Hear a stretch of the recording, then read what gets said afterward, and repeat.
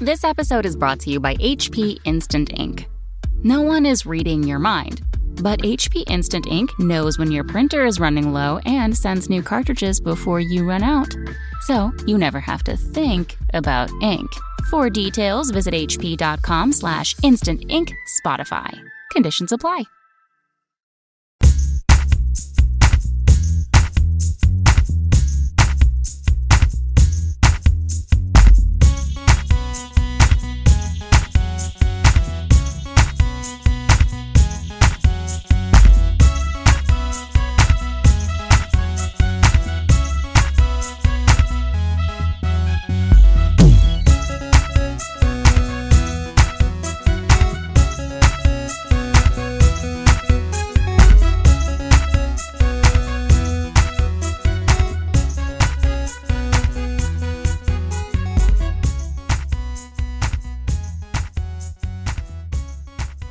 Hello everyone, and welcome to Chapter Tactics. This is your 40k podcast that focuses on playing Warhammer 40k competitively at all levels of the game, and today we are going to take it to the Wolf of Wall Street level. That is, of course, we're going to be talking about tournament finance, as you probably already saw in the title. Basically what this means is we're going to talk about misconceptions that players have about people who host tournaments. We're going to get into the business side of competitive 40k. We're going to talk about rules and techniques that we personally use at Frontline Gaming at Bellevue to maximize the attendee experience and, of course, maximize revenue. It's a topic I've always personally wanted to talk about, and I'm coming off of a cathartic kind of experience for this weekend, which I'll explain a little later afterwards. So it's a topic I've always wanted to talk about, and I think it's cool to talk about all the aspects of competitive 40k play, not just the tactics and the nitty-gritty in the playing, but also the financial side. So it should be very interesting. With me, I brought two successful TOs. First off, I have Mr. Jason Horn from the Flying Monkey podcast and from the Iron Halo. Howdy, y'all. And then, for the first time, I would like to introduce Ridvan Martinez as an official new co-host of the Chapter Tactics podcast. Hello, all denizens of real space. So I don't know these if are the this denizens is really of real appropriate, space. Pablo, to have an Eldar on your, Papa Smurf podcast, to be honest. Silence, Monkai. I mean, you at least need another Space Marine guy. Or like even, we'll work something out. I do play Black Templars, just saying. Skari graciously accepted to be a co-host on the podcast, and though he is amazing, I am going to be looking for one more co-host. I've already got a few people in mind in the works. It's going. Basically, I need some help. Peter and Val are doing an awesome job at 40K Stat Center, and they are still co-hosts for the podcast. So this isn't necessarily a change. I just need a little bit more help with some more co-hosts. So we'll probably introduce one more co-host. Hopefully soon. We'll see. I've already got some people in mind. I'm already talking to some people. But for now, Skari is going to do an admirable job. I know we've had on the podcast multiple times. And I think this was a matter of when and not, if he was going to be a co-host. Lies. And of course, this episode was brought to you by the brand new Frontline Gaming Network. Frontline Gaming, and of course, the amazing patrons over at our Patreon. Patrons get access to Facebook, the Facebook group, and Discord. They get to ask us questions that we answer at the end of every episode, and they're eligible to win a special prize every month. This month, I want to give away something special. We're going to be giving away one Space Marine character painted, or if you're not a Space Marine, maybe you're a denizen of the deep on Skari's Patreon, Scardcast, then maybe a Dark Elder character go your way. Be warned, it might be painted by yours truly, so it might look horrible, but I'm sure it's at least worth a laugh. I would love something painted by you, Pablo. I think so. I think maybe my daughter and I can take turns on it. Really give that model some character. Honestly, I was actually looking forward to your daughter painting the model that I would win, because I've been a Patreon since the very beginning. And you have been a Patreon. Jack squat. I'm so sorry. Yeah, we'll definitely have not to. Not calling you out there, Pablo. Just saying, Jason, choice. that is the nature of a random draw. Okay. I mean, random to the people you like. Come on, geez, you guys run tournaments. I know how this is. I just know it. I'm just gonna roll it, and you're gonna come up, and I'm like, oh my gosh, it's gonna look. I might have to re-roll your name. You're gonna re-roll my name. What you're gonna do is send me a screenshot of like, hey, you actually won, but since you talked about it, I'm gonna have to re-roll it. I promise you, I will take a screenshot if I legitimately roll your name. Moving on, this is the last chance to sign up this month to win that model. So if that's something you're interested in, if you want a character model, it's not going to be super converted. It's just going to be basic out of the box. If it's a Space Marine character, I might give it a special weapon or something. So if you want a Smash Captain, but keep in mind I will be purchasing it and assembling it myself. So try not to make it too crazy. Prepare for mold lines. Oh, I'll do my best. I'm not bad. Anyways. Wow, shots fired. And then, of course, check out all the new podcasts over at Frontline Gaming Network, including The Art of War, Nick Nadavati's brand new podcast, and so much more. All right. Before we begin the quick topic, I want to talk about Magic the Gathering tournaments.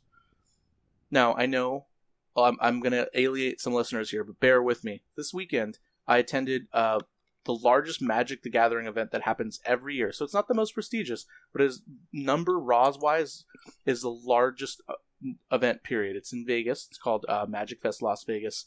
And I just want to say, attending it, I intended this with the sole purpose of not winning and doing well, but to learn as much information as I could, not only for this episode, but for our own personal growth as a company, because we do obviously run the Las Vegas Open. So I learned a lot of financial stuff and a lot more of the business side of those tournaments. And let me just say, Magic the Gathering tournaments are on an entirely new level. It is absurd. Their judge staff, they have 200 judges on staff, all paid and contracted through 5 days, which is already nuts. Wait, so their event is 5 days? So the judges were contracted through 5 days. Their event was 4 days, but the judges were working on Wednesday as well. That's crazy. Now, I don't know if all the judges were working Wednesday, but that is insane. And on top of that, they had their normal staff that helped run the event. I don't know if these guys are paid. Some of them are Channel Fireball employees because that's the company who runs the event. Channel Fireball is a pretty large company, so they definitely had some of their own employees there running things. But how many were volunteers and how many weren't, I don't know the exact numbers there. But I did get from one of the judges at the event that there were 200 registered judges there. That is nuts. Right? That's crazy. At least you guys have one thing, right? Hold it in Vegas. Yeah, tournaments in Vegas are by far the best place to hold events. I know we've already got, other than the Las Vegas Open, we've already got a couple events near or in Las Vegas that are already succeeding, doing really well. So like the Gentleman's GT, for example, that happened earlier this year. So it's awesome. It was a really, really great event, and it really showed me the potential that 40K can hit is if we get some sort of judge program or judge thing like what Magic has, and we give TOs a number that they have to hit, we might start to see a little bit more expensive fees coming in because 40K tournaments are more expensive to run, which we'll talk about later in the podcast. So what do you think makes Vegas so accessible and so popular for for people? Well, first off, it's Vegas, so it already draws people there just for everything. Like, if you do your research on Vegas, you'll find usually something that you will enjoy, whether it's in the form of a restaurant, a pleasurable experience that you would find maybe in Camera. Scary knows a little bit more about that, so you can... Scary knows a little bit more about that. You can email him privately about that. Or cost you extra. Gambling. It's free for a certain Patreon tier. He is Drukari. I mean, that just makes a lot of sense. And then the most important, the biggest reason is Vegas makes it so easy to travel there. Vegas is a city designed to get you there and to take your money. They make it as easy as possible. So I feel like it also sort of opens it up to people who might not be like in the running to say win the event, but they know they'll have a chance. And even if they lose the event, there's still tons of stuff to do. You know what I mean? Like it's, even if you get knocked out quickly or whatever, like you're not just sitting there sort of like waiting for your friends that like came with you to like be able to pack up and go home. You can go out and, hit the town or go to a restaurant or watch a show or, gamble or whatever it is that you like to do. Yeah, absolutely. So it's awesome. I had a great time at the Magic Fest. It was a really good, well-run professional event. And then, going there, the only thing I could think of was, hopefully, this is where 40K goes in 5-10 years maybe. I think we'll talk a little bit about how we can get there, as well as some misconceptions. So Pablo, before you leave this tangent real quick with Magic Fest, we want to hear because I'm pretty sure you competed, right? Yes. Okay, so I would like to hear personally one of your funny competing moments in Magic, because we all know that you always pull a good one at competitive events, whether it be losing 3 shield captains in one turn. Oh no. I 2-way Exocrine, okay? That wasn't just like anything. That was to an Exocrine. That was a Maliceptor. Oh, that thing, sorry, not Exocrine. Her name was Maui, by the way. Just a little Maui worse. the Maliceptor. Maui the Oh, man. So, just imagine you're talking to me over, like, a beer, you just... That thing that just happened, you're at the bar, you're sulking your tears, and I come out, hey, Pablo, tell me what happened. And secretly, I'm recording this for everybody listening. But well, I'll try to keep it a little more professional. So the first tournament I did poorly, and so there were two. The other cool thing about the Magic Fest is normally those kind of events have one main event, so like one 40K championships. So there were two this time, two main events. The first one was almost 3,000 players, big. That's the main event, not the side events. Main event, and this is a modern tournament. I think it ended up being like 2,800. I ended up playing on table 1420. So, 1420 times 2, because the tables are numbered. Like, it was nuts. But yeah, I didn't do well in that event at all. It happens. But in the second event, which was Modern Horizons Sealed, for those of you who actually understand Magic Talk, I went 7-0. And the way these events work is if you go 6-2 or better day 1, so it's a 9-round event. 6-2, you play your 9th round for day 2 on day 1. So you play 9 rounds day 1, and then if you make the cut, you go to day 2, and then you basically do it all over again. But instead, the stakes are higher, and it's considered a professional level event at that point. So, like people can't bother you. It's really, really, really strict. And so if you make day 2, you're basically stuck there till you drop. And so that's where the other 6 rounds happen. So it's a 15-round event, and then it cuts to a top 8.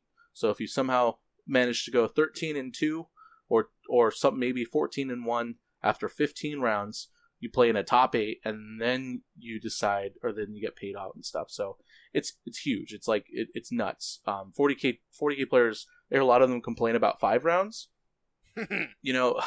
Like try 15 rounds, right? Like 15 rounds is the equivalent of like, plus the top 8 is like the equivalent of like easily the equivalent of a 3-day, right? Because every round is about an hour, and then you have to factor in the time it takes to shuffle around, pair everyone, right. Shuffle around. So it's about an hour and a half per round, and there's no lunch breaks either.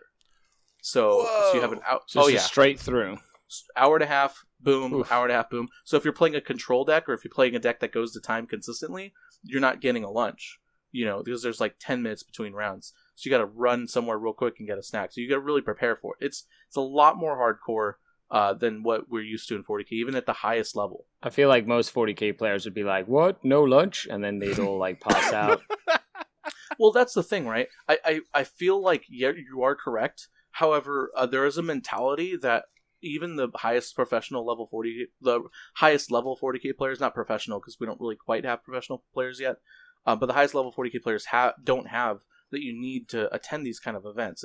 It's a mentality where you really have to prepare. Like I created a survival bag with water bottles, everything I needed, extra sleeves, pens, paper, for writing down, snacks, just kind of like your deodorant, your basic kind of survival guide, because I knew that I could potentially be stuck in that hall for a long time, and I did on the second event. So it's just, are you not let out of the hole if you're still competing, or what? You can, but if you're winning, you obviously don't want to leave. So if you keep winning, the intent is to never leave the hall because you're winning all the time, right? So right. And if you win 15 games or 14 games in a row, you're not leaving that hall both days. You're getting in at 9 a.m., getting paired up, and you're not leaving until like 8 o'clock. Dang. Yeah. It's crazy. Oh, yeah.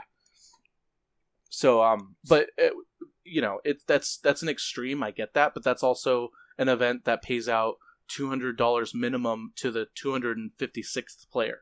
So if you placed in 256th place, which is still really, really good, you get paid $200 cash. You get some spending money for minimum, Vegas, right? Essentially. Yeah, and then the winners obviously get paid tens of thousands of dollars, right? So they have a huge prize pool. And I want to talk about that right now while we're on that subject. 40K, it's really hard to get a good prize pool for 40K, right? So for Magic, it's easy. For the modern event, for example, just hypothetically, say you have 3,000 players. It's $75 to enter the event, right? So automatically you enter the event, you pay $75. All they give you up front in terms of costs that Channel Fireball has to give you is they give you a cheapo Channel Fireball deck box that's like nothing, a foil promotional card that Wizards of the Coast probably provides for them for free, and then a little notepad and little basic kit stuff that probably wouldn't cost them more than $5 to put together. And that's it. That's all they give you. They don't give you anything else. They don't even provide a lunch. They just give you chairs and tables. Obviously, the space gets very expensive.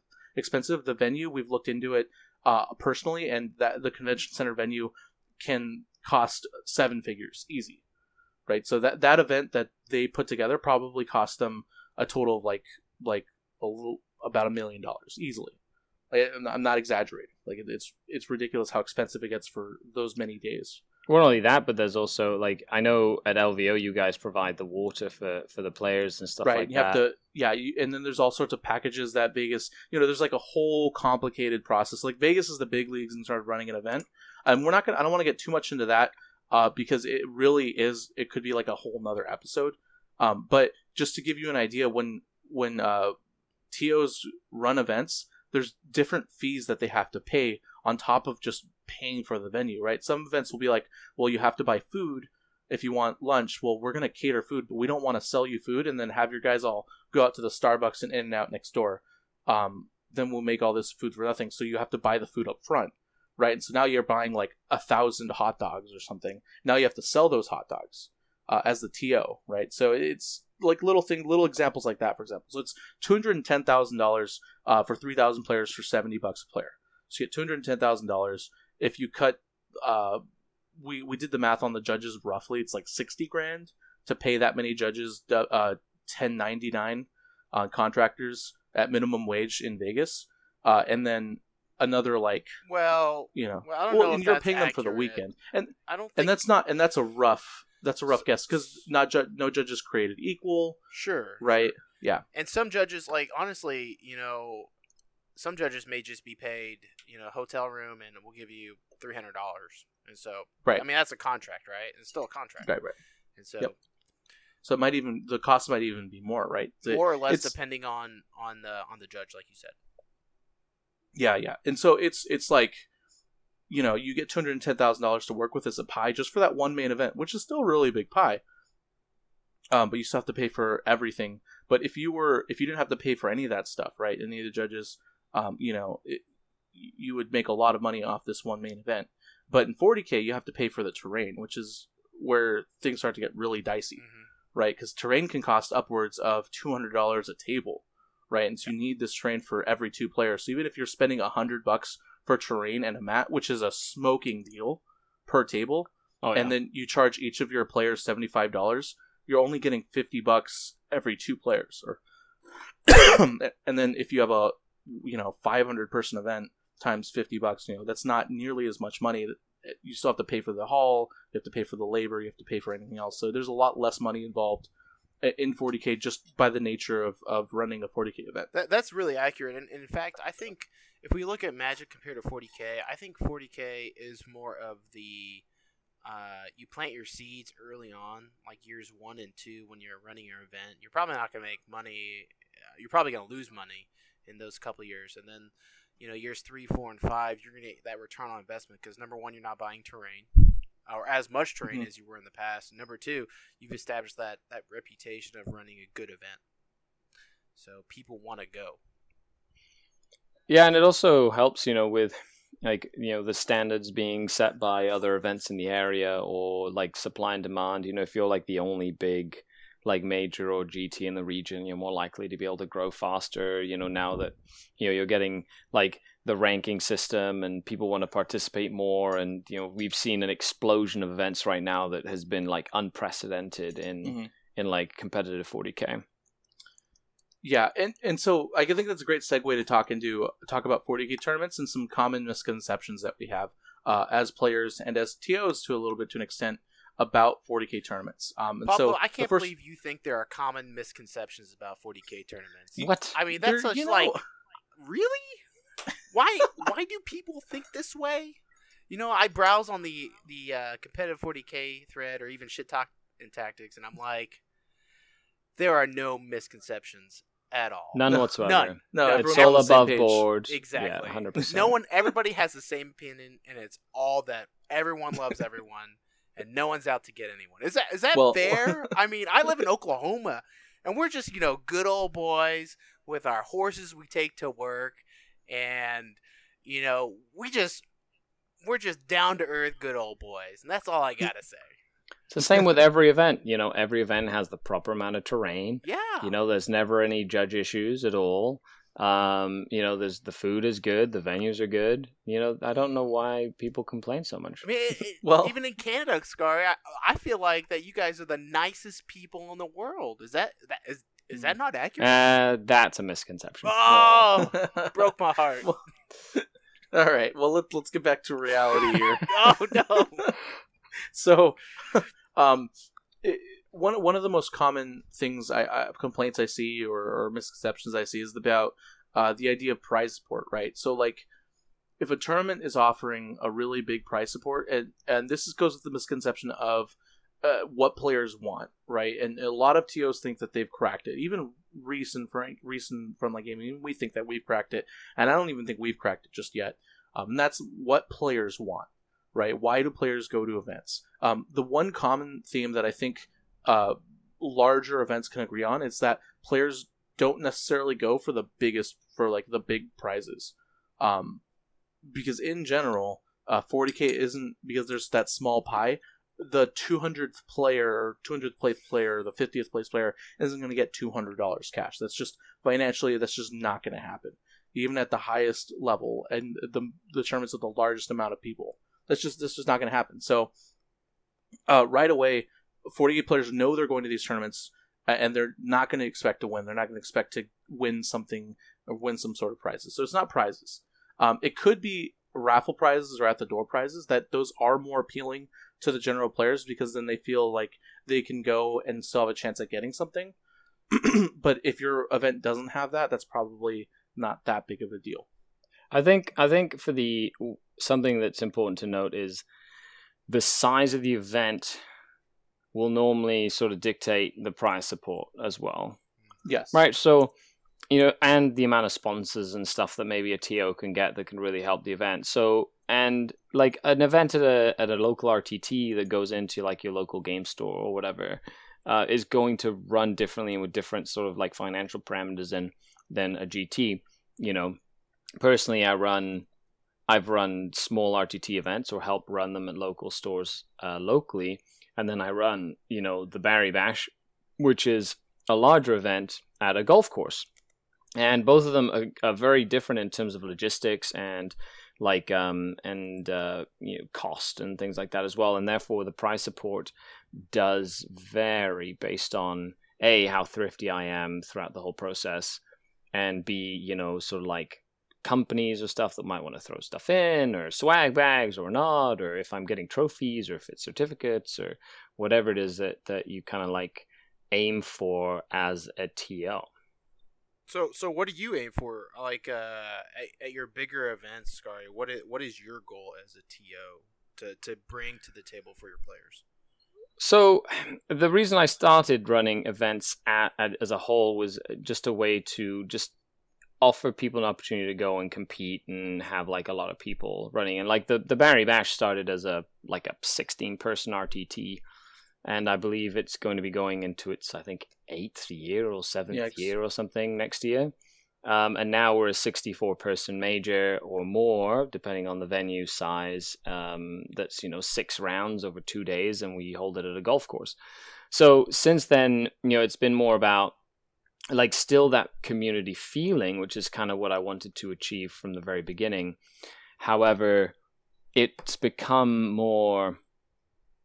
like a social gathering with like trophies at the end. And yes, there's prizes, and yes, there's, but it's not like, and you have draw prizes and things like that, but people don't go to like take a bunch of swag there. They go to spend a weekend with friends, catered food, and just compete at a high level with the ability to get like best in faction awards and things that aren't just I'm going to go to win the whole thing. Yeah. Jason, what was so you've developed the Iron Halo, and I do know that you definitely bring the heat with prize support. However, what was kind of your philosophy building the Iron Halo up, in terms of that? Maybe did you change your philosophy in terms of prize support or not? Yeah, so kind of the quick history of the Iron Halo. In the first year, we offered a $500 cash prize to first place. So this was back in 2014. So $500 in 2014 was a buttload of money. And slowly through the years, I've kind of changed my idea of how I wanted to offer prize support from the top player is going to get the majority of the piece of the pie to hey, let's distribute out to everyone else, because like Scary said, and I 100% agree, that tournaments are becoming more of a social gathering. I go to events personally because I want to see my friends from Minnesota or from St. Louis, because you know what? I like those people. And it's awesome when I can play 40K with them. And so I went from let's give the top player a big piece of the pie to let's focus on the people that may actually make up the tournament, which is not the top 20%, but the other 80%. And so I came up with random drawings. And so we get prize support from lots of different sponsors, from people companies that I talk to about giving us a discount if we buy certain products from them, and we give those away at the Iron Halo. And so our goal is to have everyone walk away with at least something. And I think it's worked out really well, and I think that that's why we have repeat folks coming back. We have people from San Antonio, Texas, and people from Minnesota that are coming out to the Iron Halo for numerous years because, number one, I guess they want to see me, kinda, but that's not my main point. I think they really like the event and what it stands for. And so I think the second piece of why I think the Iron Halo has been so successful is we've really grappled onto a cause. Jason? Yes? The warp has eaten him. Hello? Hello?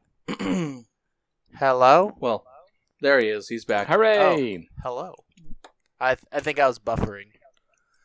Oh, no. Okay. Where did I leave off? So everybody gets a piece of the pie. 80% of people are super excited about coming, and people come back to the event because... Okay. Yeah, I left it up there. I teed it up really well, right? They come back to the event because they obviously want to see their friends, and they know that they're going to have some awesome prize support and some amazing plaques. And number one, they can be recognized. So I think I've really kind of gotten onto the fact that, prizes are really good, but what's really cool is to get that best Chaos faction award, or get that best Custodes faction award, or even get the best Ultra Marines award. So, and so we make plaques for those folks so they can take home and display on the wall. And I think that's really important so that those folks get the recognition as well as everyone else that wins the tournament or, gets best painted, things like that. Oh, we even make a big deal of running, having a giant prize for the wooden spoon, which is, of course, the traditional last place. Yes. And, this year, one of the local stores, they provided a giant oar, like an actual canoe oar that was basically a fully built and painted knight glued to the panel. Oh man! So not only did the last person get a giant trophy, they could literally just take the knight off that and play with a brand new knight, which was actually really fun. So it doesn't have to be something like something crazy. It can just like people are sometimes just really happy about getting something that kind of shows that they went and enjoyed a good weekend with friends, right? So, Scary, let me ask you this: have you ever had someone complain to you about if you were the ringer and you got to play them? Obviously, the ringer is supposed to lose the game, and then after the tournament's over, the person that you played against as the ringer complains to you that they played the ringer and wasn't able and won a game, and so they weren't eligible for the wooden spoon. Oh, I let them choose if they want to win or lose if they really want the wooden spoon. Like if that was the case, but normally as a ringer, like I rarely have to be a ringer because I have people like other players who volunteer to kind of jump in as the ringer. Because if I'm running an event, I don't really want to like play in the event or interfere with the event in any way. In that sense, I like to stay at arm's length, just to keep it kosher. Mm-hmm. And but yes, that's never been something that I've had an issue with. Well, let me tell you, that was one of the most interesting conversations I had with someone at one point. But sounds very interesting. Yes. So, but I mean, I just think like your wooden spoon is a great idea. We actually give out a big like spoon we get from Hobby Lobby, and we have my wife write some really nice writing on the wall. And in fact, it's tradition now that the person who earned the spoon the last year knights the other one with their spoon. Oh, that's awesome. So, I mean, it's just, you come up with these little things that are unique to your tournament that people want to come back for. Yeah, and I think diversifying prizes, not just with wooden spoons necessarily, but just in general, I think that's probably the best way to go for 40K tournaments, at least until we get a massive tournament that also manages to put out a large prize pool. I mean, like, I'm talking about like something like that's sustainable, like what Magic has, right? It's massive on that scale. And even then, Magic pays out to the top 250 or the top 10%, right, ish of players still. So, Well, it is a matter of time for the growth of the hobby to really sort of start becoming that sort of, tabletop sport, right? Where, you start having recognizable names and players and teams start developing, and then sponsorships start happening. And, it becomes a lot more professional at that point. I know, I've been chatting with Neil, who's like the head TO of the ETC, and he's looking at starting a sort of like funded TO program for like at a global scale that could professionally provide trained and paid TOs and judges for major events across the world. So there's movement in the right direction, I find. And regardless of the prize support of what you're doing, there's always some cool tips and tricks. So for an RTT, I think one of the easiest tricks to do is if you are a TO that wants to run a small event in terms of prize support, the easiest place to run an event is at your local game store if they have game space. Now, it is important to build a positive relationship with the store owner or the people who run the store in order for them to sort of, give you the space and know that you're going to respect the table and the terrain and the other customers or whatever fits in the store. However, if you run a tournament during their open hours, so from open to close, whether it's 3 rounds or 4 rounds or whatever you can squeeze into there, and then you do the simplest way to do it is money in, money out. All the money that goes into the event, whether it's $20 or $15 or $10, goes to the store and comes out as store credit. So you can give away, as many different little store credit things as you'd like, but some, $50 or $40 or whatever, depending on how big the tournament is. And therefore, the tournament itself becomes self-sustaining, while at the same time helping support the local store that has been nice enough to open their doors and give you the game space for the day. Yeah, and that's another great way to definitely break it down. So let's go ahead and move on to some other misconceptions. Before I go into mine, are there any misconceptions you two have as TOs that you think players have about tournaments? Maybe logistically thinking, that it's that from a TO, maybe, just misconceptions you have as a TO that you think players have, you see as a TO. I think maybe one of the biggest things is sometimes players feeling when, if you know a player, or sometimes you have to make a tough judge call or something against somebody who there's a misconception that sometimes there might be some bias or favoritism or whatever, and a lot of the times that's not the case. It's just we try our best while we're TOing to be as fair as possible regardless of who's playing on the table. And sometimes you can agree with a judge ruling or not, but at the end of the day, they are judge rulings, and we're doing our best when there's 100 people at our event, and the other judges might be busy or whatever, to make sure that the games go smoothly and fairly. Okay. And I think one of the things that I've experienced is like, actually I had someone email me the other day about our painting rubric. So we're requiring battle ready models, which includes basing and 3 colors, like at least 25% is 2 other colors other than the base. And so I had a guy that emailed me that said he has a beautifully painted Tau army, and he was using some quick shade, and he chose the wrong quick shade, and he chose dark instead of light. And so basically his whole army is super dark. And he said, hey, he emailed me like really frustrated, said, hey dude, I need a refund from the Iron Halo because my army was quick shaded with the wrong quick shade. I needed the lighter instead of the darker, and I won't be able to paint. I'm gonna strip it and I'm gonna repaint it, but it won't be ready for the Iron Halo, so I won't be able to make it. So I was like, whoa, hold the phone. And I asked him, I emailed him back, I said, hey, are you interested in just going to the Iron Halo? Even if you haven't stripped this army? And he said, yes. He said he would love to go if he didn't have to have the painting requirement. So I asked him to show me a picture of his army, of what he had done so far. And legitimately, like, his Tau army was super dark because of the quick shade.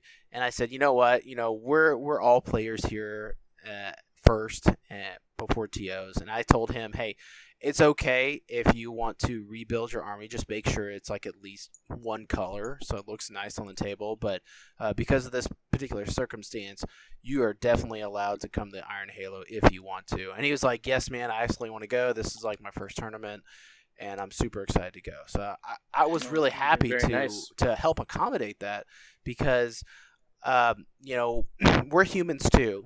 And we love this game of 40K so much that we are spending our blood, sweat, and tears into making this game accessible for everyone. So I just want to say, if there's a situation that arises, feel free to contact the TO. 9 times out of 10, they are going to be more than lenient to work with you to make sure the resolution is beneficial for you than anybody else.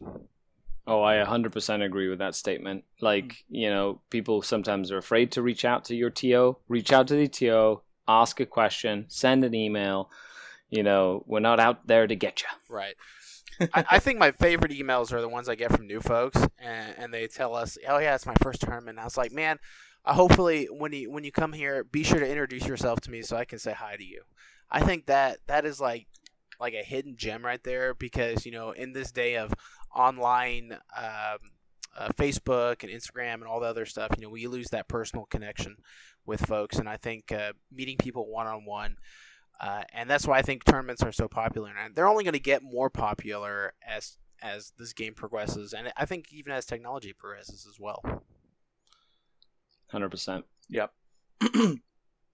So I want to move on to something that I think people maybe could learn a little bit more about, and that's how hard it is to run a tournament, right? So we talked a little bit about the basics, but there's a labor cost involved that players I think definitely see on the surface, but if they truly understood it, I think more players would probably take the opportunity to help out at the end, or maybe people are busy. I don't know. I just, when I found out how hard it was to run a tournament, I try my best every time I go to a tournament now to help out the TOs, because I know how difficult it is, and I don't go out of my way. Definitely when I'm vacationing, or when I'm going to a nice place, I won't do everything. I won't sacrifice my time there, but I definitely do my best to respect the TO and what they do. What are some of the hardest things you've had to deal with as a TO for the both of you? Do you want to start there? Yeah, Jason? I'll go. I think this was my breakdown year. The year I wanted to quit was at the end of my second year, and that's literally because I did everything myself. I did all the trophies. I spent so much time. I blood, sweat, and tears. I mean, I probably spent maybe 2 or 3 hours a night, 3 months before the tournament to make sure everything was ready. I brought all the terrain to the venue, and this is for 80 players. So I brought 30 tables of terrain. I had other people, other clubs help out too. But the thing is that what I learned that year, that if you do it yourself, you're gonna break down, because this is at 80 players. I think even at 60 players, it's still too big for one person to manage. And the next year, I got more help. And so I got people that I could count on and rely on, which I think is a big thing as well. That will help. That will, number one, follow directions. I think that's a big component if you're going to work with someone. But number two, that they could be responsible for setting up all the tables and the terrain. And I think having someone do that for me put a big piece of the tournament off my shoulders and onto them, on someone I could trust and rely on. And the third year worked a lot better. The fourth year was good too. And this year, I don't think I'm going to do anything. I'm just kidding, guys. 100%. So this year, I'm just going to sit down and drink my coffee and watch people do all the work for me. That's what Reese does, right? At LVO? Oh, he wishes. I mean, he's actually getting like a box with a whiskey in it that said this is like a magic box, right? That's what he's doing. He calls on his stunt double, Ricio. From Hook. That was so good. So good. While he twizzles his long mustache and says, "Death to all Tau." Mwah, mwah, mwah, mwah, mwah. Hey, you should not really say that too loud, because that's actually exactly what happens in the LVO chat group. That's another thing. Talking about misconceptions, before I go on to my best thing, is TOs do not have vendettas against armies. At least from my personal experience, we don't build the mission formats to screw with specific armies. Well, good TOs don't do that. Okay, good TOs. Most TOs, but yeah, that's also a funny little misconception that I think a lot of people have, is that they think the TOs designed their terrain or missions to get their army, or to get them specifically, even worse. To the one player that goes there and goes, "This terrain was specifically designed to stop me from winning," and I'm like, well, okay. All the power to you. Sorry, I didn't mean to cut you off there, No. Jason. No, you're exactly right. Actually, I plan on nerfing all Eldar and Ynnari models this year, personally. I want to go to that Because it is I have a vendetta against that. Actually, in all not Tau, excuse me, Eldar. In all fairness, I actually made a ruling for our tournament where I said, because a wobbly model, right? Yeah, I'm gonna put my Kalades tank on the edge of this ruin and say it's up there, and I'm like, on the corner yeah. of the L shape that's like half an inch wide. So I'm like, So what I did is I looked at the LVO terrain guidelines.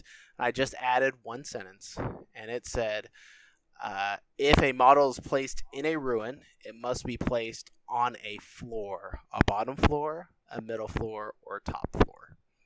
And then I said, if this model has the battlefield flyer roll, then it has to be placed on the top floor of a ruin.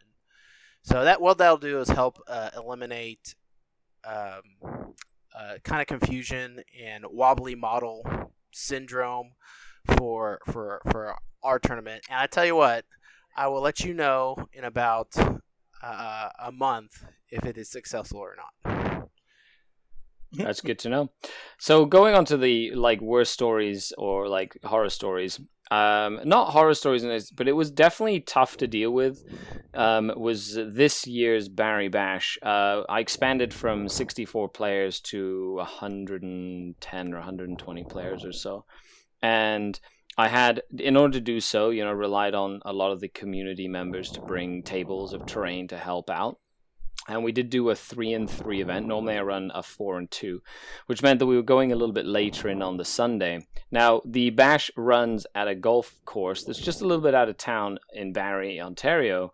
Very nice location. However, that night, it decided to be one of the worst storms snowstorms, that Ontario had seen in quite some time. Wow. Which meant that people had to sort of start leaving earlier. So we did have a lot of drops. Which meant that throughout the course of the second and third round, or between the second and third round of the day, I had consolidated the second room that we had sort of gotten into the first room, moving all the tables and terrain that I had. But at the same time, I had people that had to leave that had to take their tables and terrain, which provided a bit of a logistical issue of me either keeping the table and then having to give it to them later, or basically changing a table pairing or something on the fly based on people having to leave so that they wouldn't get stuck in the snow. So that was an interesting logistical issue. Wait, are you telling me Canadians aren't used to snow? We're used to snow. We just don't like dying in snow. Wow. Aren't you born out of snow? I guess if you're born from snow, you wouldn't want to. This is when I pull out my Mexican passport and I go, I'm born and raised in Mexico. Oh, yeah. So the first time you saw it's like you and Pablo are cousins. We both have Martinez as a last name. That's true. We might as well be. Whoa! There is a lot of collusion on why you picked him as a host. I'm just gonna call it out right now. I think this is a shady deal. We're gonna have to call John, Salty John, to investigate this, and he is gonna solve this problem right now. I cannot believe Great Abuelito Jose Martinez is our great grandfather was Sharon. He told me that mijo, the next time you start a podcast, you must pick. Okay, folks, you ready for this? Writing's not that easy. No, not that one. But Grammarly can help. What's going on? I think he is trying to do something cool. I think he died. I'm here. He's here.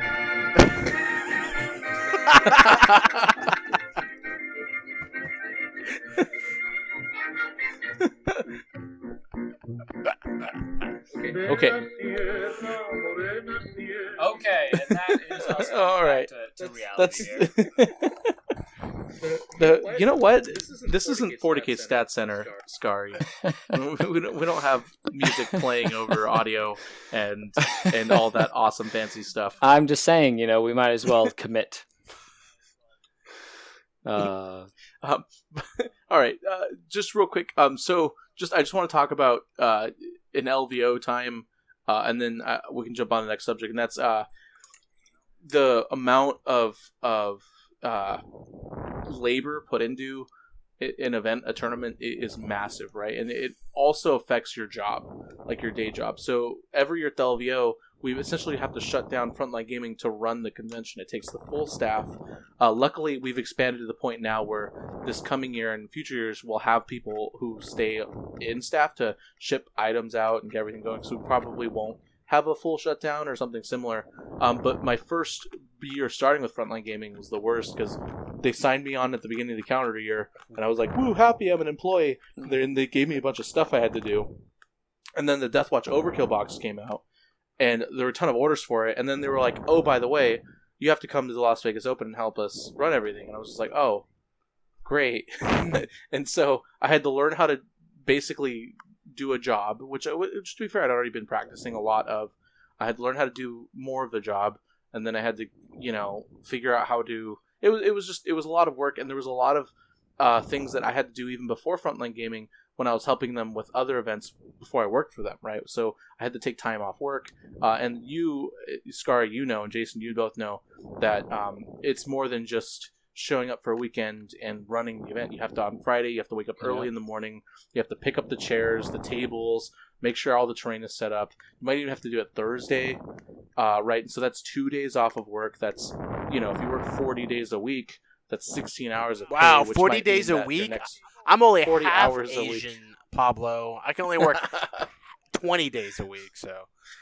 Asians just time travel to go back and work more days. That's how they work. Don't tell him my secret, Pablo. Come on. And that can definitely take a toll on a TO as well. So, there's a lot of things that, as a player, that you might not see on the surface. But TOs, they work really hard, and there's a reason why I take, careful steps to give TOs their due on this podcast. And why I have a lot of respect for TOs in the community, and I try my absolute best not to disrespect them. So as opposed to players where I talk shit about everyone. I mean, it's easy to be a player. It's hard to be a TO. I mean, if you think about it, how many players? I mean, we see it now more and more, but of all the players in North America and the surrounding world, who wants to really be a TO? I mean, you don't see Nick Nanavati being a TO. You don't see. No, he's not lining up to run. Which there's nothing wrong with that. It's just it is a fact that you're absolutely right about. Well, as a TO, you sort of have to sacrifice that going to play, right? To kind of watch people play, and a lot of the times people might not have enough time to play at home or whatever, where they're like, if I have the opportunity between playing or watching people play, I'd much prefer to play because I don't really get to play as often as I'd like. That's exactly right. And I think there's also some added benefits in being a TO than actually playing an event. When you're a TO, I think you get to interact with the higher quality players or the higher end players, because you're all maybe going there to make a ruling, or you're asking questions because they're at the top table and you're there. And so I think you get to interact with them a little bit more, and they get to know your name, which is really, really kind of a cool experience if you think about it. Yeah. Mm-hmm. All right, so let's talk about how to run a profitable tournament. So one thing that I know Reese gets bombarded with, questions that I myself get bombarded with, and I'm sure you two have been consulted with at the very least, and that's how do you start a TO as an event as a TO, and how do you make it profitable? How do you make it something so that maybe you're not making a living off of it, because that's pretty much impossible for 99% of the people who want to start 40K tournaments. But but enough to make it so that the event is sustainable and reaches growth. So I want to talk a little bit about that, how to run a profitable tournament so that it can grow with time and maybe add some money into your pocket at the end of the day. So I'd like to start with saying that it sort of really depends as well on the TO's goals, right? So if you're a TO that wants to make a profit off of the events, you're going to probably run an event or look for strategies that kind of help you turn a profit, whether it's finding sponsors, whether it's getting a vendor area, whether it's finding the cheapest location for what you want, or maximizing the amount of people you can squeeze into an event, or whatever it is you're trying to do at that point. Personally, with any event that I've run, I aim to break even. I don't aim to sort of like make a profit or like profit from the event. If there's any money left over, it tends to go into like next year's event to make sure that I have a good leg up on getting an extra trophy or more objective markers or more stuff in the swag bag or things like that. Mm-hmm. But events are expensive. It depends, A, on location, B, are you providing food or not, how much are you charging for the ticket, how many people are going to be showing up, are you putting money down for a room block on a hotel, are you letting that up to the players?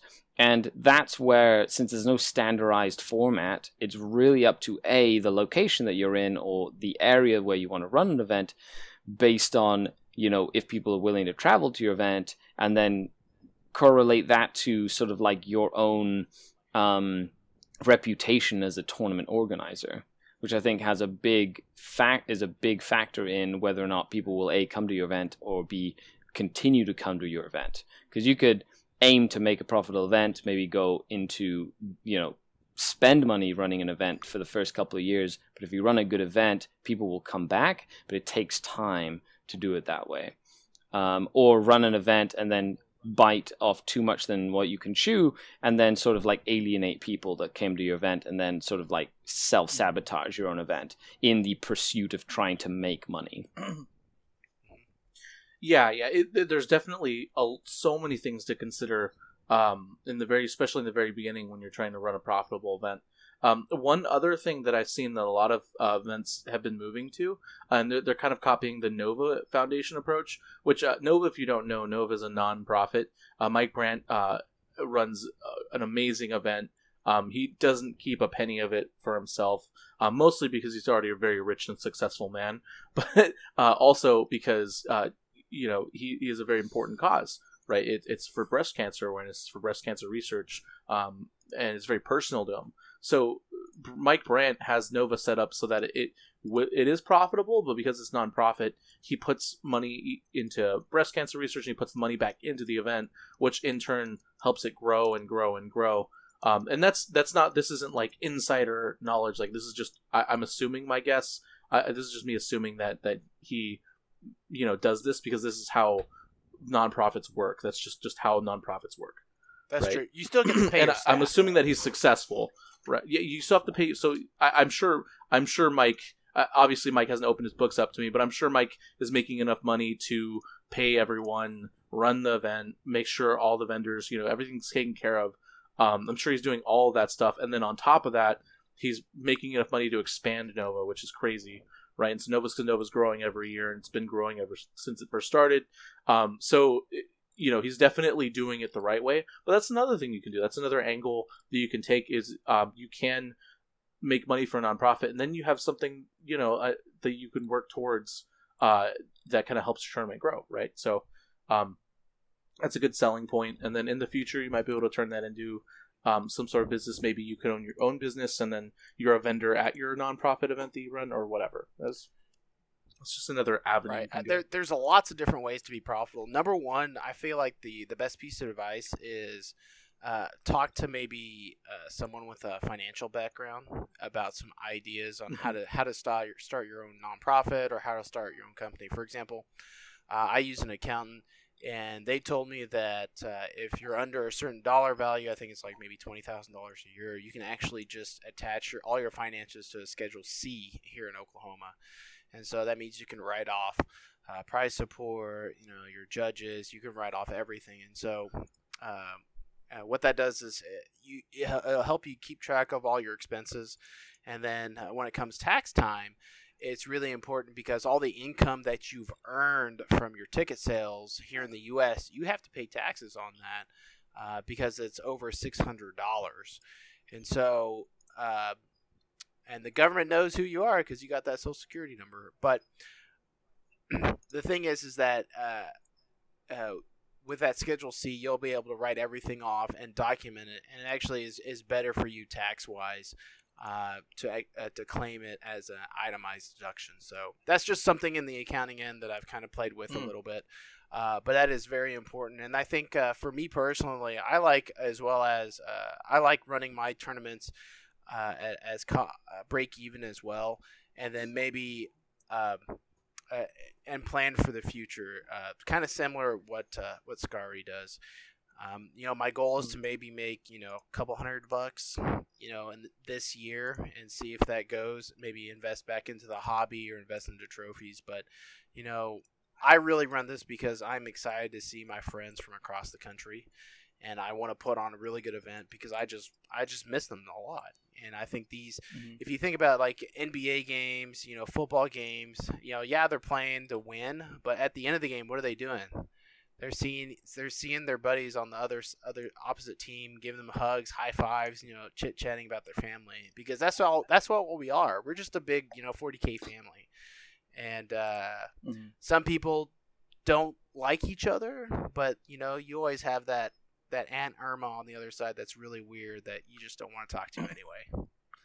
Yeah, my primo Scary on my side of my family is not someone I like. Hey, We thought we were going to leave that out of the podcast, man. You're right. I'm so sorry. For the non-Spanish speakers, primo is cousin. Thank you. in Thank you. I appreciate that. The more you know. Moving on. I thought it was like abuela or something. I don't know. So when another thing that I think really helps when you're trying to build a TO that I've seen a lot of the more successful how you build TOs a do TO? is they treat you build them one piece at a time? How you build a tournament? There's a TO that we're building that We have the technology. This is a prototype. When you're building a tournament is to treat it like a business, to develop business plans and all that stuff. And one of the ways we do that that I've seen the good way to start off doing that is to develop a floor plan. So when you develop a floor plan, you find out how much the venue is, how much per square foot, how much square foot are you getting, how much square feet each player needs, table wise and tournament wise, chairs and stuff, and then you have to find out a dollar amount that you need to make per square foot in order to be profitable, and you need to hit that amount. So if if you're operating in 30,000 square feet of a hall and you need each person to make 100, you need each person to give you 100 per person to meet like the $30 per square foot or whatever the numbers are. I'm just throwing random numbers out there just to kind of give you a little bit of an example. And you need to charge everyone $100 a ticket to hit that number. Then that's what you got to do, right? And vendors can help out with that. A lot of when we're going back to the Magic event, a lot of the vendors at the Magic event were spending significantly more per dollar than what a player would spend for the same space, right? Because they charge the vendors so much more money. Now for the vendors, it's profitable still, right? Because the vendors are there to make money, so the vendors want to be there, and they'll be utilizing that space, and they'll be bringing other players to that space and keeping them there in the con, so that they're buying food or doing side events, and so they're spending more money, right? So that's kind of their business models on top of running the events. But vendors can definitely help you out,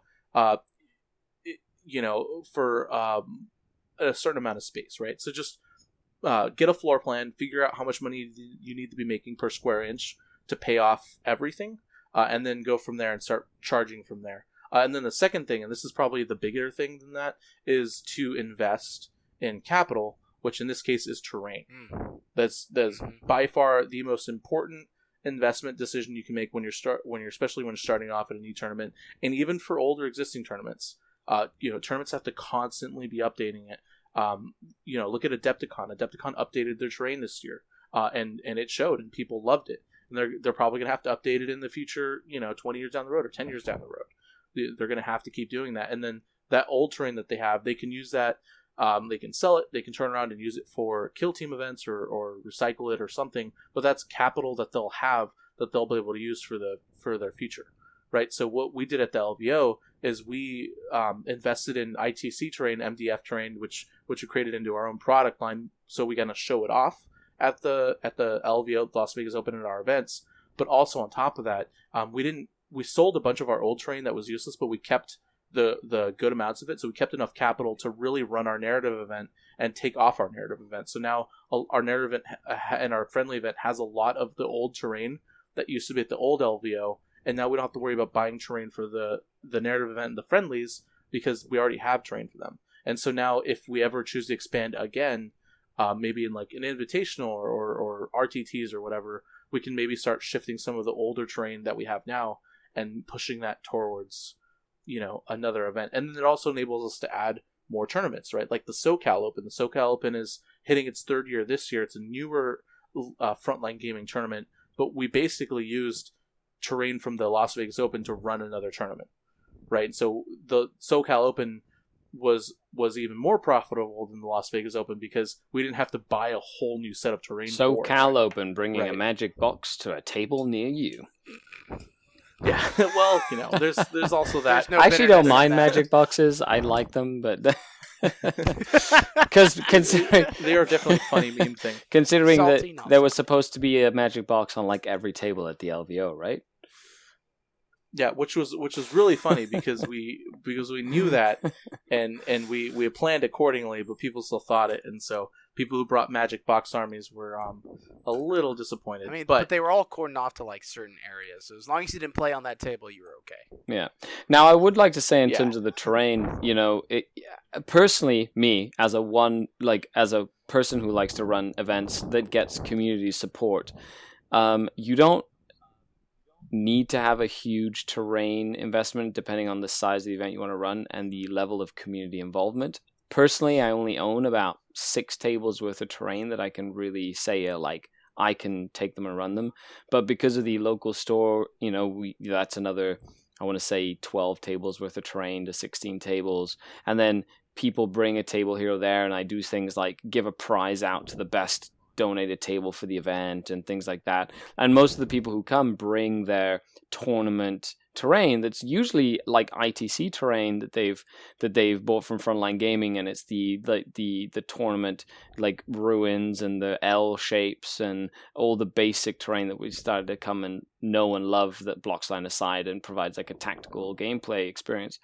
And another time when I've needed terrain, there's like the Canhammer crew, they rent the terrain out to events. So it's sometimes, if you can't afford the effort and time to sort of build, paint, and train, there's lots of different ways that you can sort of fill that gap until you have that infrastructure built, because it does take time, it does take effort, and it does take a lot of money to get it to that size. I can only imagine not only building it, painting it, but then storing it throughout the year and, you know, fixing it if it ever gets broken and all this stuff too.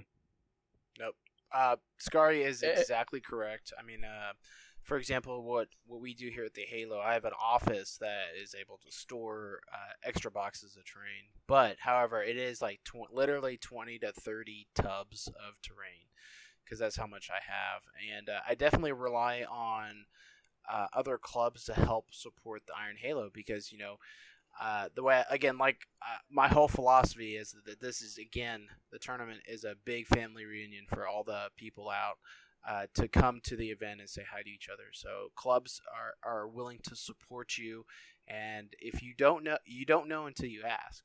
And so that's the coolest thing, because I really appreciate all the local clubs helping us out.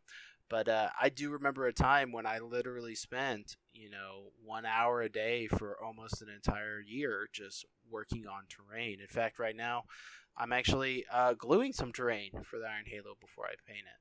So that's the thing that I think the TOs always need to be. You always need to be working on something, whether it be like 5 minutes or an hour or a couple hours, every day, because a little bit every day adds up to a lot. And I know that's super cliche, but that is my word for the day, because that rhymes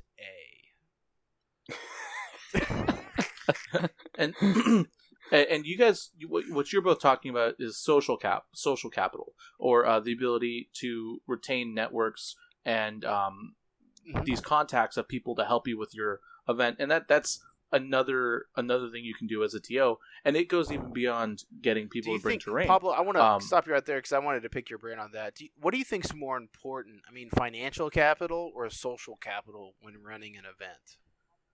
Probably social capital.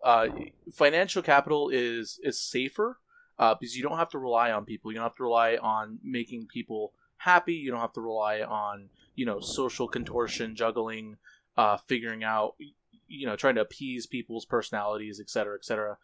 Financial capital is you have your tournament, you have your terrain, it's yours, and you don't have to rely on anyone. It's just like you have complete control over that, which I think there's a bit of a safety net, which is what Frontline Gaming does, right? Frontline Gaming, we do have sponsors, we do have maybe not sponsors necessarily, but we have a good social network of people that we work with, especially when we're outsourcing tournaments. Like, for example, our Fantasy Flight games this year is all being outsourced through people that we trust and respected members of their respective communities.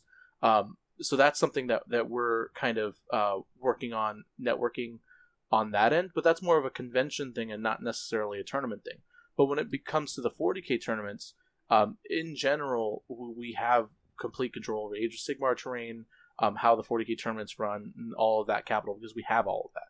And that's something that I know Reese and Frankie, it's important to them that they have control over this tournament, because they put on such a good show and they have such a high standard of quality. Yeah. So it just depends, and I'm not saying that the people, like, I'm not saying that the flying monkey tables at the Iron Halo are bad or low quality. It's just when you have to rely on other people, there is risk. We saw it earlier this summer with that tournament where the people didn't, the outsourced terrain didn't get built, and the terrain was awful, and a lot of people felt that they were robbed. I won't name the event. But for those of you who were kind of trolling around Facebook groups and Reddit pages around that time, you'll know exactly what tournament I'm talking about, right? So it can be very risky relying on other people, and so be careful with social capital. Be careful with building it. However, it is definitely financially the better decision, right? Because instead of investing your own money or investing your own capital into capital, you're investing yourself. So you're selling yourself, you're investing in relationships, which might mean dinners or extra phone calls, or maybe you might have to invite one of them onto your podcast every now and then. If I'm selling myself, I do expect dinners. You guys are both going to get dinners. Well, I'm looking forward to that. I eat a lot. If you haven't seen me in a while, I love eating. The point is, where are you taking me out, Paul? I think probably Lips. There's a nice little drag queen bar. I have never seen that. I think my wife would not approve, or maybe she would approve and be like, "Look what you have, Jason. You have something really good." I think she would get a good laugh out of it. She is actually nodding your her wife head is cool about enough. Approved taking me to the drag queen bar. Okay, Yeah, interesting. it's pretty. There you go. We got it. Scari's next. So I think definitely to answer your question, Jason, social capital I think is probably financially a little more intelligent, but is less secure, so it's riskier. So take that both, but you do need social capital for the next thing, which we're going to segue into, and that's getting people to come to your event. So let's say you've got the outline down, you've got the business plan, the floor plan, the terrain, it's all settled. You have a tournament. Now you need to bring people in. Now you need to bring the cash flow in, or the players in, whatever you want to call them. You need to bring the people to your event. There's a lot of different ways tournaments do this. It's a lot harder than it was before. It's both easier and harder. Because before, there were so few, I'm talking about the days, if you listen to our history podcast earlier in the summer, I'm talking about the days when there weren't a lot of 40K tournaments, and GW actually ran tournaments that a lot of people knew about. There were only a few big ones, right? So Adepticon, although I don't doubt that they wouldn't be successful if they were to start Adepticon today, it would definitely be harder for them because they would be competing with so many more 40K tournaments, so many more events, right? And so if Adepticon were to start right now, as opposed to 10 years ago or whenever Adepticon started, it would be harder for them because they have more competition, they have more people. But at the same time, the community is also growing, so there's more sources. I think you were going to say something. The only thing I wanted to say is, one of the first things that I would recommend is don't look at your players as the cash flow. What? Are you telling me I can't look at you like a piece of meat? I'm in a business mentality right now, which is fine. Yes, you need. I was kind of joking about that, but I should have. Yeah, well, it's 100%. If you want to, yes, okay. The only way a tournament continues to happen is if people show up and there's money flows that allows to pay for the venue, that allows to pay for everything, right? Because you pay everything you see at one of these events was paid for. The hall, the AC, and in the case of Vegas, for example, the water. All this stuff that comes into play.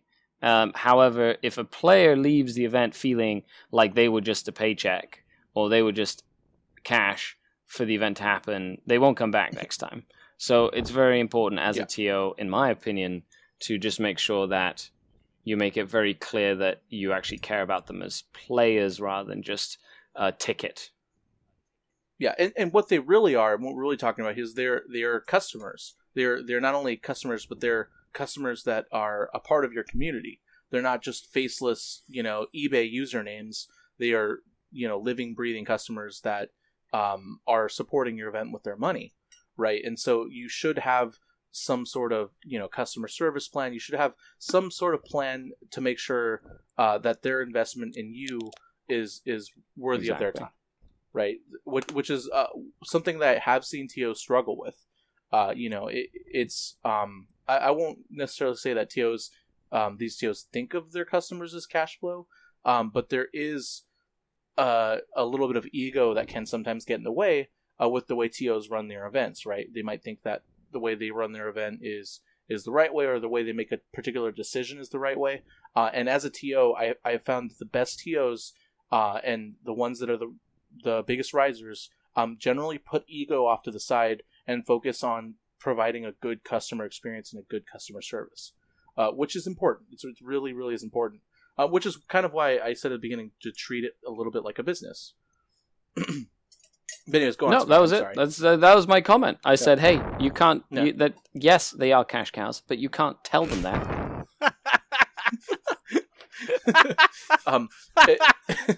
So when you're building social capital, right now.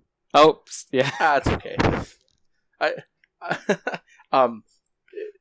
So when you're building social capital and you're building these networks and these relationships with other community leaders, I think that's the best way to advertise your event, right? It's one thing to like facelessly, market on the spam the competitive 40K group or the Reddit page, right? Like, oh, come to my event, it's in July, it's awesome, 2,000 points. Oh man, that's the best way to do it. It's one thing to do that, and it's another thing to get actual sponsors to come to your event, because now they're invested in people coming in your event. So if you get like Frontline Gaming to sponsor your event, or Hammerhead Games, or whatever, right? Whatever sponsor you can think of, get them involved, get them a booth. Now they have an active, desire to grow your event as well, right? And so you could do that, and then it's also important to tune into a really good social or really good community locally, right? The Las Vegas Open doesn't have it does have a local Las Vegas community, but it's a national event. It has a national community that it tunes into. Players from all around the world come to the LVO and talk about it, and that's kind of where the LVO markets itself. We get on all the different podcasts. A lot of 40K personalities go to the Las Vegas Open, and so our social capital is huge with the Las Vegas Open in the sense that a lot of people know about it, and Brees and Frankie and myself do our very best to be good ambassadors for the LVO. We're not jerks. We try not to swindle people. We try to be good people that you want to, have drinks with. So when you're starting off as a TO, the places you want to focus on to market your event are your local communities, your local community leaders specifically. That could include your local game stores. Sponsors are another big one. And then importantly, a specific like group, like for example the ITC. It doesn't have to be the ITC, but the ITC that's part of the reason why it was created, was to give TOs a pool of players that they can reach out to come to their event and get them to come to their event, kind of like a mini social capital or something, so to speak. Well said. Yeah, ditto. I mean, how are you? Did you read my diary, my Deer Tournament diary? I mean, that's kind of creepy if you did, but you're right. Yeah, and then there's so much more than this. This is just kind of scratching the surface. These are just some things that people, constantly ask about running tournaments or getting ready to run a tournament. I wanted to kind of add on to exactly what you're talking about. Every year at the Iron Hill, we always try to do something unique and something different that we didn't do in the past. So I guess I'll just announce it now. So like I told you guys, we're doing LED, or we're doing plaques for all our sponsors, or all our players for the faction awards and things like that. Well, this year we got LED plaques, laser engraved plaques, and so they're pretty dope. I'm pretty excited. I haven't actually shared this on the Facebook page, so you guys that are listening here on Chapter Tactics, you guys are the first ones to know. So we got that, and then I've been making obviously lots of terrain, but I'm also planning on giving away some unique custom 3D printed miniatures to everyone at the tournament. So one of them is like the Emperor of a 40K. It looks pretty dope, and then I got a couple Corn Berserkers and some Bloodletters and stuff. It's just something to add so that your cash cow. I mean, excuse me, your your player base, not your cash cow.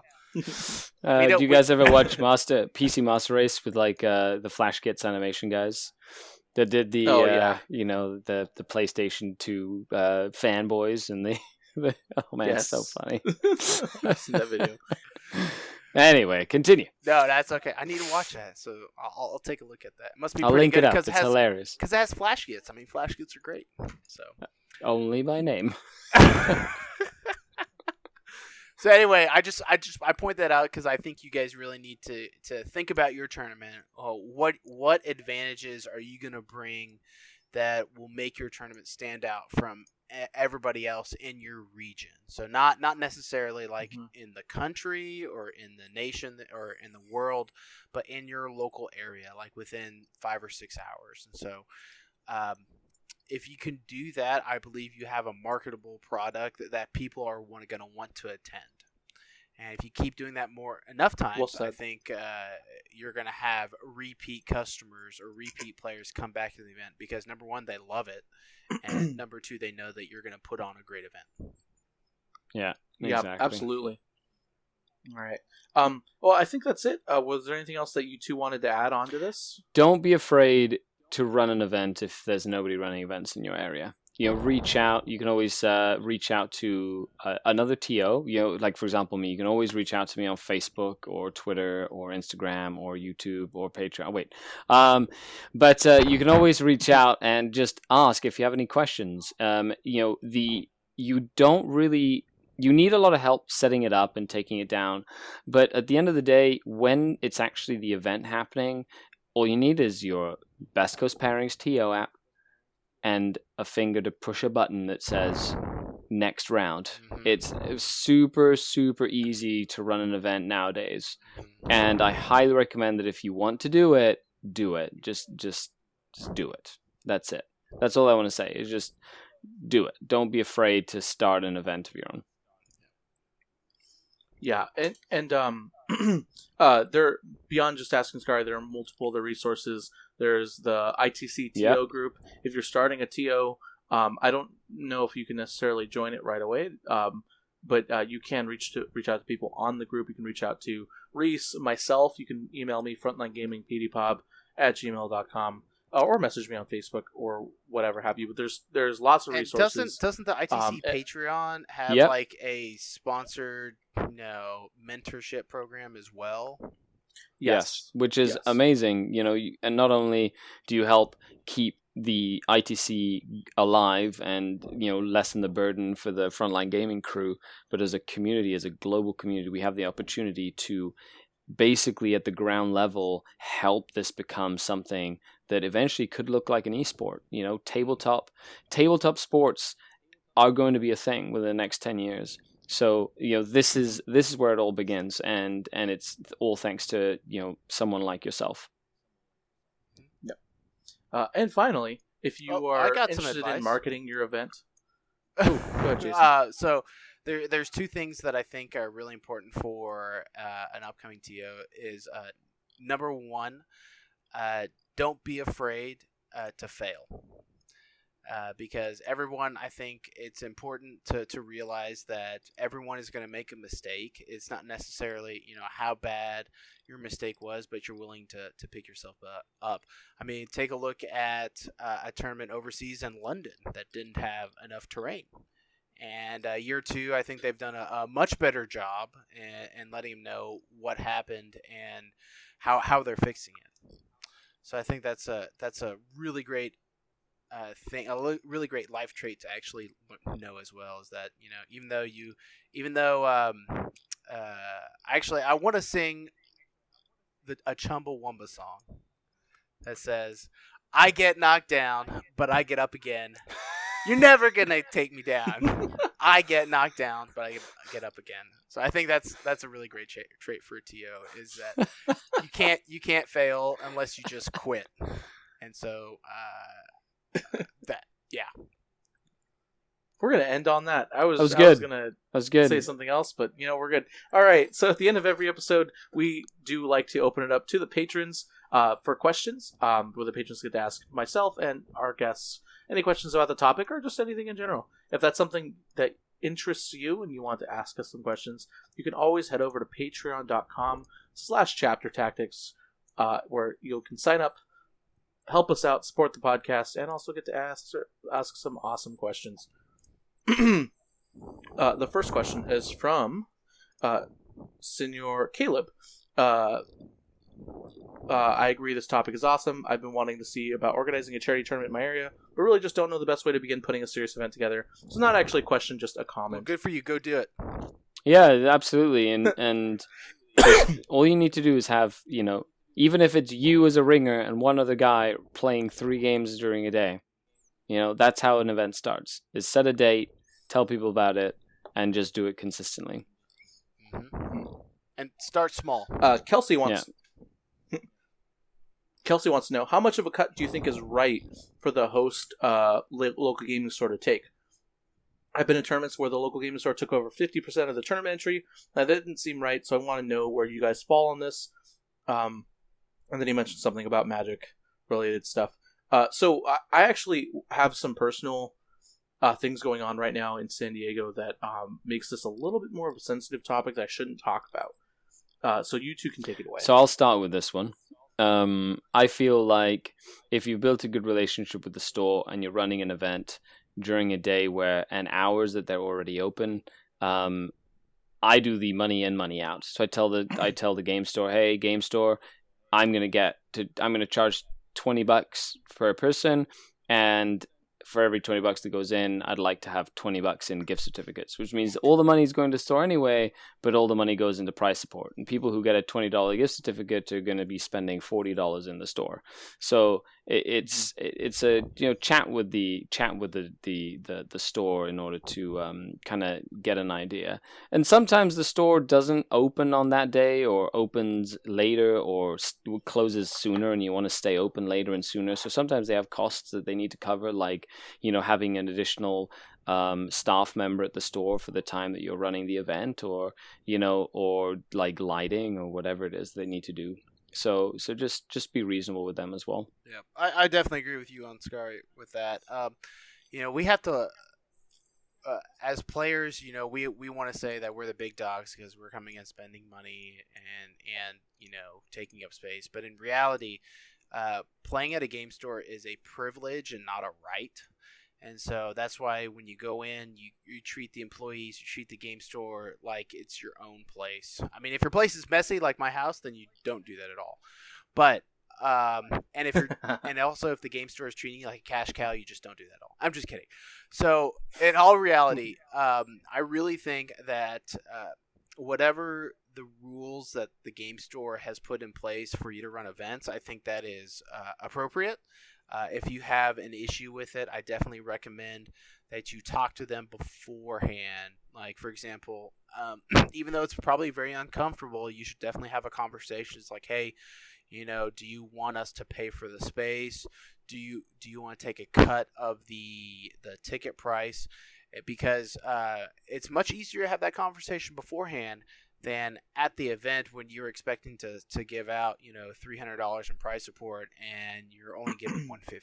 I mean, that'll just bring really harsh feelings between you and the store, and it just won't end very good in the end. So when in doubt, ask, and the worst thing that they can tell you is no, just like my 2 other girlfriends. I'm just kidding. So I don't have anything. I don't have any girlfriends on the side of Stephanie, I promise. The joke is that the 2 other girlfriends were both his wife, and she had to reject him twice before she married him. Man, you know what, Pablo? You're not staying in my house anymore, because whatever happens in the Horn House stays in the Horn House. Hey, cousin, you can stay at my house. Okay, gracias, señor. And I will say, I don't want to add too much to this, but I will say that as a local game store, if you've got any reservations about this, do your best to convert it to store credit, because if the players give you $5,000 or $2,000, whatever the amount of cash they give you, and you convert it to store credit. It's essentially like they're buying product, right? Because you have margins on your product, and so if you like the idea of 30 people coming into your store and spending $3,000 on stuff, then maybe consider giving 100% of the prize or the pool in store credit back.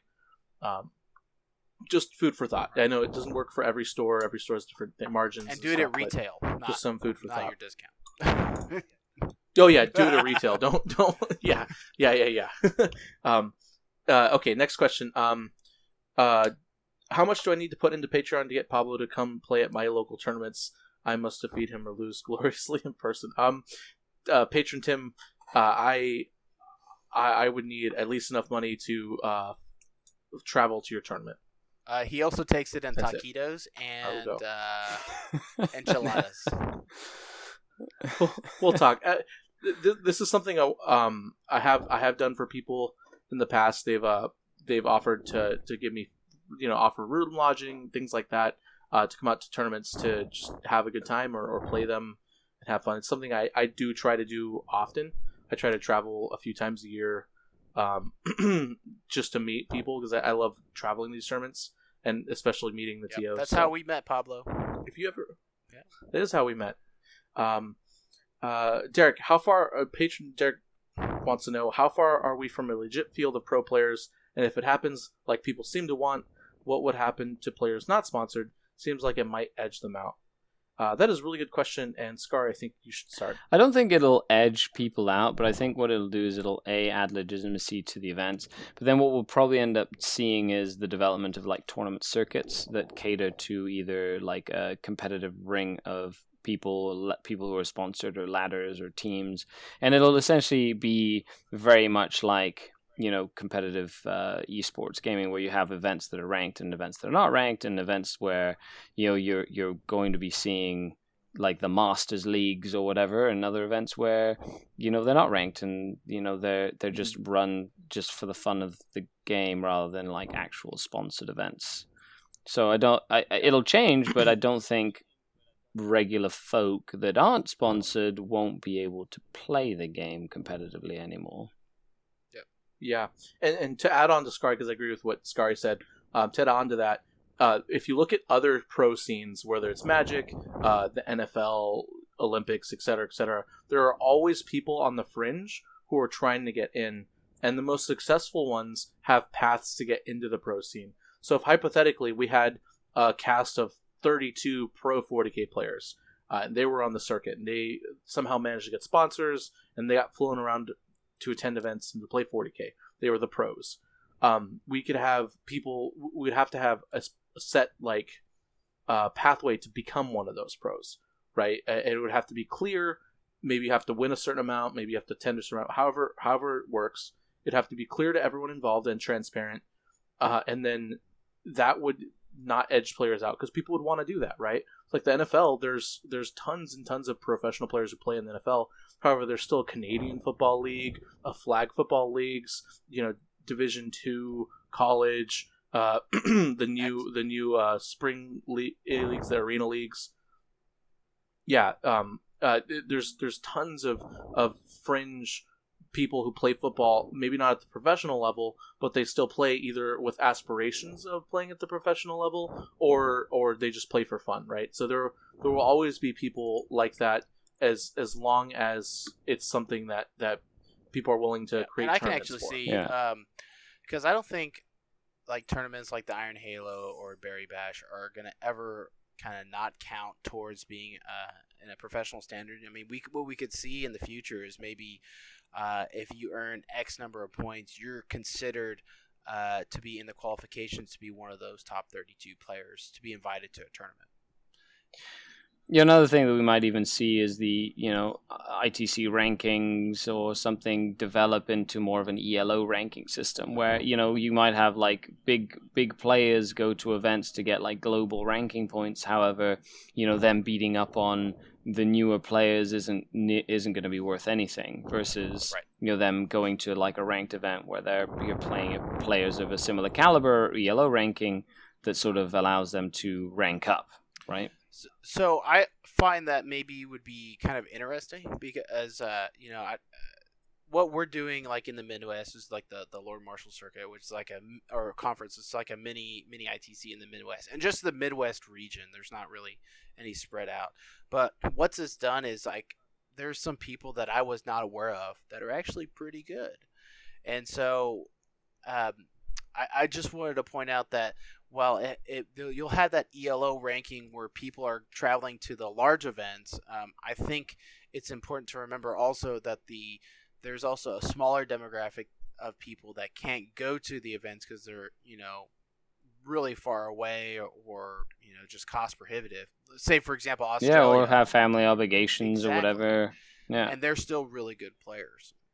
That's one of the biggest things, for example, of going. This is a little tangent, Sure. I promise, Pablo. I won't take long on the Don't tangent. worry about it. But going to an event like the ETC, right? Especially in North America and in a lot of parts of Europe now, we're starting to see like adherence to the ITC rankings, and we're starting to see like names pop up, and you're like, oh yeah, Manny Chima this, and Nick Nanavati that, and all that stuff. But then you go to like the ETC, and you get completely smashed by a random player that you've never heard of before from Greece or something, and it's because they just haven't been in that sort of competitive scene. But it doesn't mean that they're not incredible players out there in the world that will just start popping out of nowhere. And I think having that sort of competitive like global sponsorship, like professional gaming system will really sort of help people shine. You'd have scouts develop that go out and look for players and try and sign them, and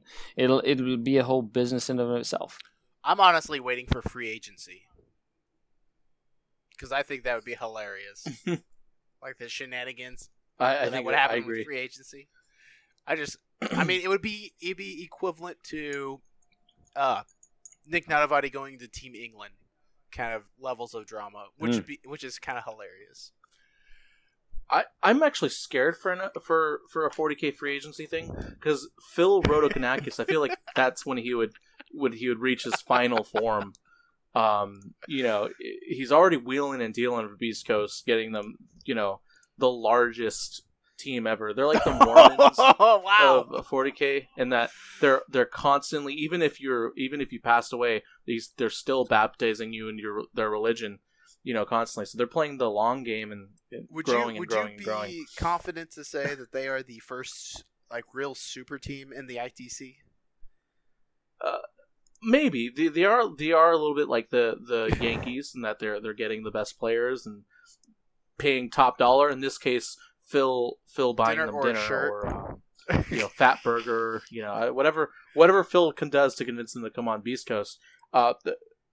But joking aside, I think that'd be really cool with some limitations. Well, now we have to advocate for team, like policing and regulation. Yeah. Hey, Scar, what Scar, is this madness? I would vote for you to be the head of the Team ITC Watchdog group right now on Facebook. If you would please create that page, I will just be a moderator. I will for if you sign up on Patreon. No, it's a paywall. Oh. There's a paywall. Hey, I am not a cash cow, guys.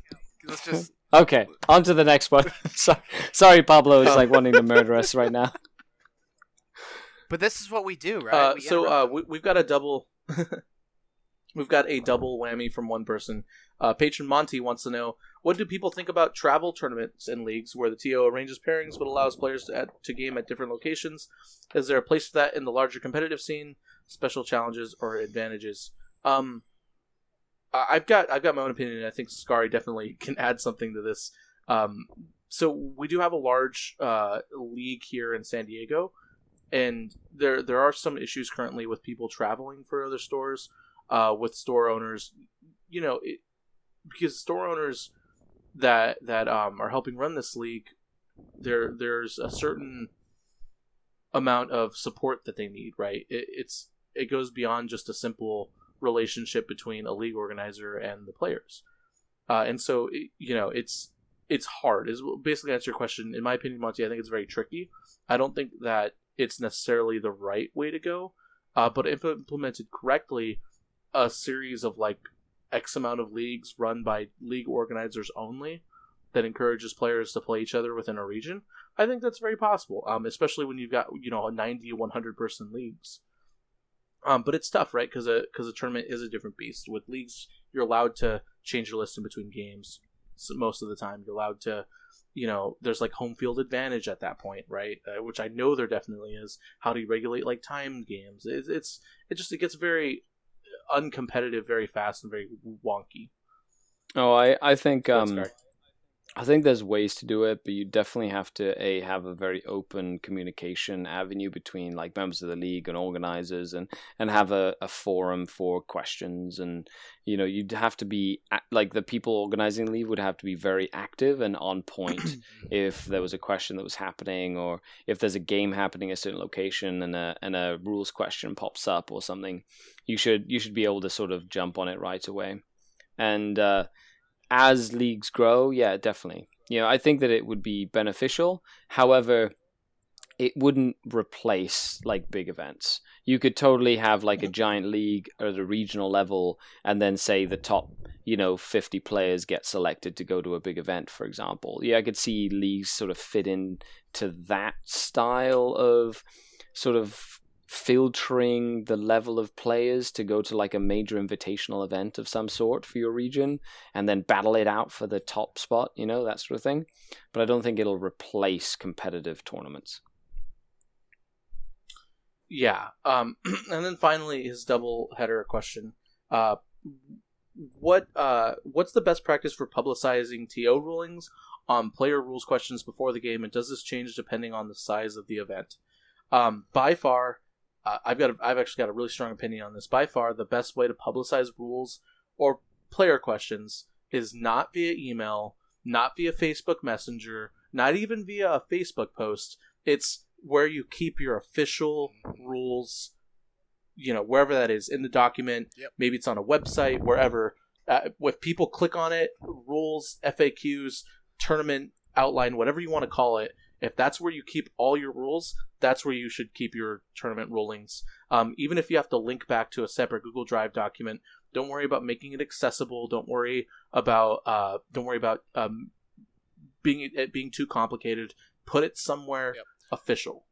That's by far the best way to cover your tracks. Like I see TOs do it wrong. One of the things that I like doing as a TO is making sure the questions are answered in the player pack.